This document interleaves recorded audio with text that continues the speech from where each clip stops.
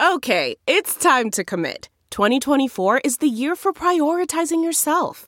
Begin your new smile journey with Byte, and you could start seeing results in just 2 to 3 weeks. Just order your at-home impression kit today for only $14.95 at Byte.com.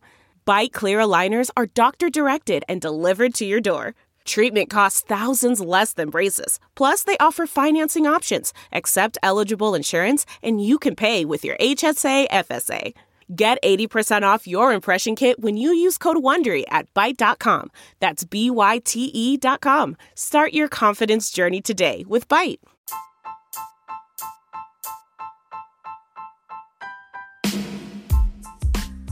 Hi, everybody. Sharyl Attkisson here with another edition of the Sharyl Attkisson Podcast.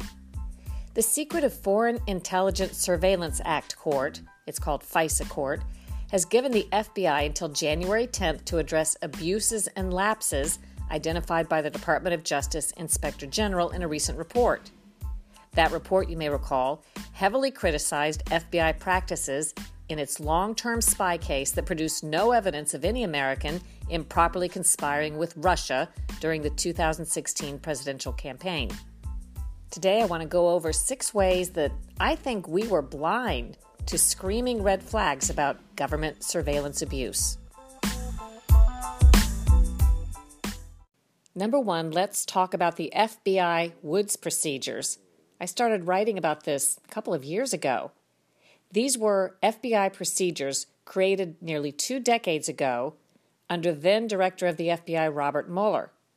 These Woods procedures, named after the FBI official who helped design them, were supposed to appease the secretive FISA court that had flagged abuses by FBI officials in their wiretap applications submitted to the court. The court found that over and over again there were inaccuracies in these submissions to the FISA court. This is a serious problem. The new procedures require strict verification of all facts and sources in a wiretap application by FBI officials all the way up the chain. Facts that cannot be properly verified, such as the facts in that political opposition research dossier that was presented to the FBI in 2016, facts that cannot be properly verified are to be removed from the wiretap application. That's what the Woods procedures say. The Woods procedures were designed, in other words, to prevent the very sorts of abuses that FBI officials committed in 2016 and 2017. How did that happen then? Well, the problem is it's left up to the FBI to execute the safety check upon itself, and apparently some officials there were not capable of doing so faithfully. Why were the Woods procedures set up if the FBI ultimately doesn't follow them and then nobody notices because there's no real oversight? What makes any of us think any new proposed reforms that come now will have a different impact? Number 2, Congress. Despite many public reports of government surveillance abuses, a number of which I've reported on, Congress passed up its most recent opportunity to exercise some much-needed oversight in all of this. 2 years ago, in January 2018, Congress reauthorized so-called Section 702 of the 2008 FISA Amendments Act. Section 702, something that was devised after the 9/11 terrorist attacks, allows the U.S. intelligence community really wide latitude to spy on U.S. citizens, something that was once thought to be unthinkable, but there were supposed to be protections built in so that innocent people's constitutional rights would be protected. Well, most of us know by now there were shocking abuses of this government authority, many of them exposed by whistleblower Edward Snowden, a contractor for the NSA. But even after all of this news and public accounts of things going wrong and abuses being committed, Congress voted down a measure to reform the law by adding significant safeguards. Insiders told me that at the time, we're talking January 2018, a majority of both Democrats and Republicans favored reforms. But shortly before the vote, the party's leaders instructed their members to renew the surveillance authority without the reforms, without new oversight. Critics say the reauthorization codified some of the most troubling aspects of the Section 702 authority that had been abused. In other words, there was a shot to make improvements, to correct some of the things that we knew through public reporting had gone wrong, but Congress passed on this oversight. Number 3, a screaming red flag, The FISA court, the Foreign Intelligence Surveillance Act court, that secretive court that reviews the FBI's wiretap applications and approves them, well, it has documented numerous serious government surveillance abuses over the years, and that's just the ones we know about. There are a lot of discussions in this court that never become public. But the court even issued a scathing review in the fall of 2016, accusing the National Security Agency, the NSA, of a problematic, quote, lack of candor that raised constitutional questions. Lack of candor is typically the same thing as saying they lied, they provided false information. But the court still remained publicly silent these past 3 years amid all the questions, all the public debate, amid the crisis of confidence, amid evidence that they had in hand about FBI wrongdoing in 2016, in this case, in which they spied on Trump campaign associates. The court only spoke out in recent days, well after the damning findings in the Inspector General report. Why was it silent? What would it have done, if anything, if the Inspector General had not come forward with his report? And by the way, the IG only initiated an investigation because during a congressional hearing on another topic, members of Congress asked if he was looking into this. One would think that would be a no-brainer, but he really doesn't have the authority to do so, apparently, until he's specifically tasked, and they did so. In other words, if that specific tasking had not happened, the IG might never have done the investigation, and the FISA court might not now even be spanking the FBI for the alleged abuses that it committed. Do you have something to say and want to make your own podcast? Let me tell you how to do that for free with Anchor. Anchor has creation tools that let you record and edit your podcast right from your phone or your computer. You can even add any song from Spotify directly to your episodes. Anchor will distribute your podcast for you so it can be heard on Spotify, Apple Podcast, and many more places, and you can make money from your podcast with no minimum listenership. It's all you need to make a podcast in one place. Download the free Anchor app or go to anchor.fm to get started. Number 4, election year red flags. Following sporadic reports of intelligence officials misleading Congress about surveilling U.S. citizens, this happened over the years, even spying on journalists like me, and even spying on political figures and their staffs, there was a series of red flags in 2016 and 2017 that should have drawn attention and action. Some of the same intelligence officials who we now know wanted to keep President Trump from winning the White House apparently modified intelligence rules behind the scenes to make it easier to share and leak intelligence involving innocent U.S. citizens, including people connected to the Trump campaign. Now, this gets a little bit complicated, but when the intelligence community listens in on a legitimate target, let's say they have a wiretap against someone they suspect of being a foreign terrorist, their rules allow them to listen into innocent U.S. Americans who happen to have any communication with that target. Sometimes, for a period of time, the intelligence community even expanded its rules that if you mention a foreign intelligence surveillance target, let's say you send an email to somebody and you said the words Osama bin Laden, they gave themselves permission to look at all of your communications. In other words, behind the scenes, they've been giving themselves wide latitude to do all kinds of spying on innocent U.S. citizens.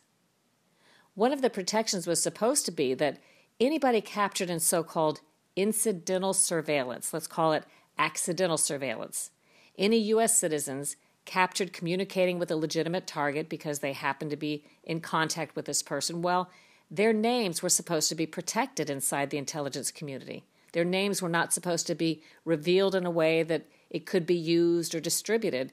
That's called masking. The American names are supposed to be masked even inside the U.S. intelligence community. Well, during the election year in 2016, Obama administration requests to unmask the identities of such Americans reached a crescendo. Unmaskings are supposed to be rare and carefully considered. Someone inside the government, at a high level with specific approval, is allowed to request the unmasking of a name of a U.S. citizen who's in contact with a bona fide target, and they have to provide a lot of rationale and reasoning for why they want to see the name of this U.S. citizen because, again, it's supposed to be protected. The privacy and constitutional rights of innocent Americans are supposed to be protected from unwarranted surveillance. But if officials provide a very good national security reason for having to see who these names are, who is in communication with a foreign terrorist target, for example, then a request to unmask the name or names is granted. Well, again, this is supposed to be something that rarely, if ever, happens, but we come to find out this was being done on a near daily basis in 2016, the election year. Again, Obama administration officials were requesting to unmask the identities of all kinds of Americans whose information was collected incidentally during the monitoring of other targets. Then there was a long stream of leaks of this intelligence information, of the names of these people in a detrimental way, especially some that were connected to the Trump campaign. There were leaks to the media that were harmful to Trump, some of it true, some of it not, always by anonymous sources, because such leaks are at least improper and sometimes illegal. Add to that government insider searches through a key NSA database suspiciously peaked in 2016 as well. Former top intelligence officials were hired as analysts, appearing on TV almost daily to make anti-Trump claims and accusations that sometimes ended up proving wildly false. These were all election year red flags that I don't think we paid enough attention to. Another screaming red flag has to do with FBI Director Christopher Wray.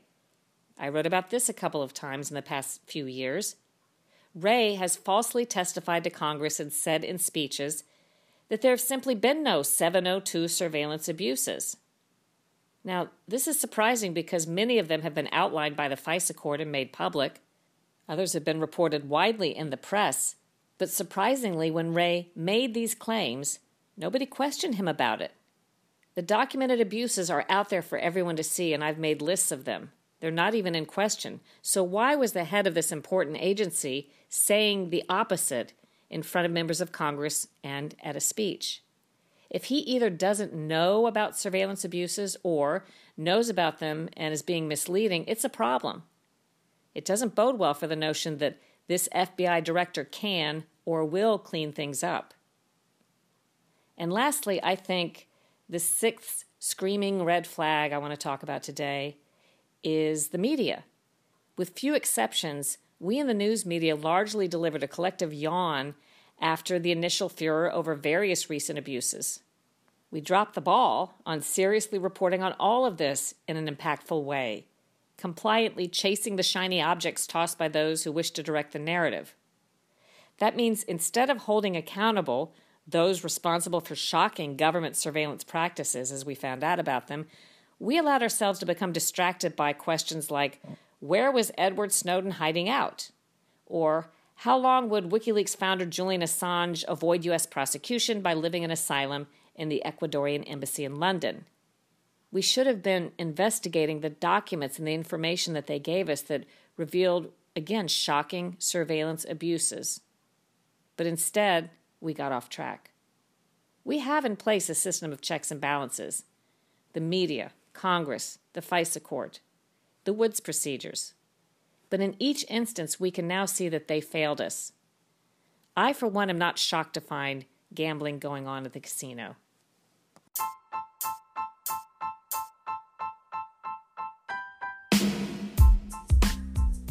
I hope you enjoyed this podcast. If you did, leave a comment, like it, share it with your friends, and consider subscribing to the Sharyl Attkisson podcast and Full Measure After Hours. Those are two of my podcasts. You can listen to them on iTunes or your favorite distributor, or visit SharylAttkisson.com and just look at the podcast tab. You can listen to them right there. Do your own research, make up your own mind, think for yourself. Thanks for listening.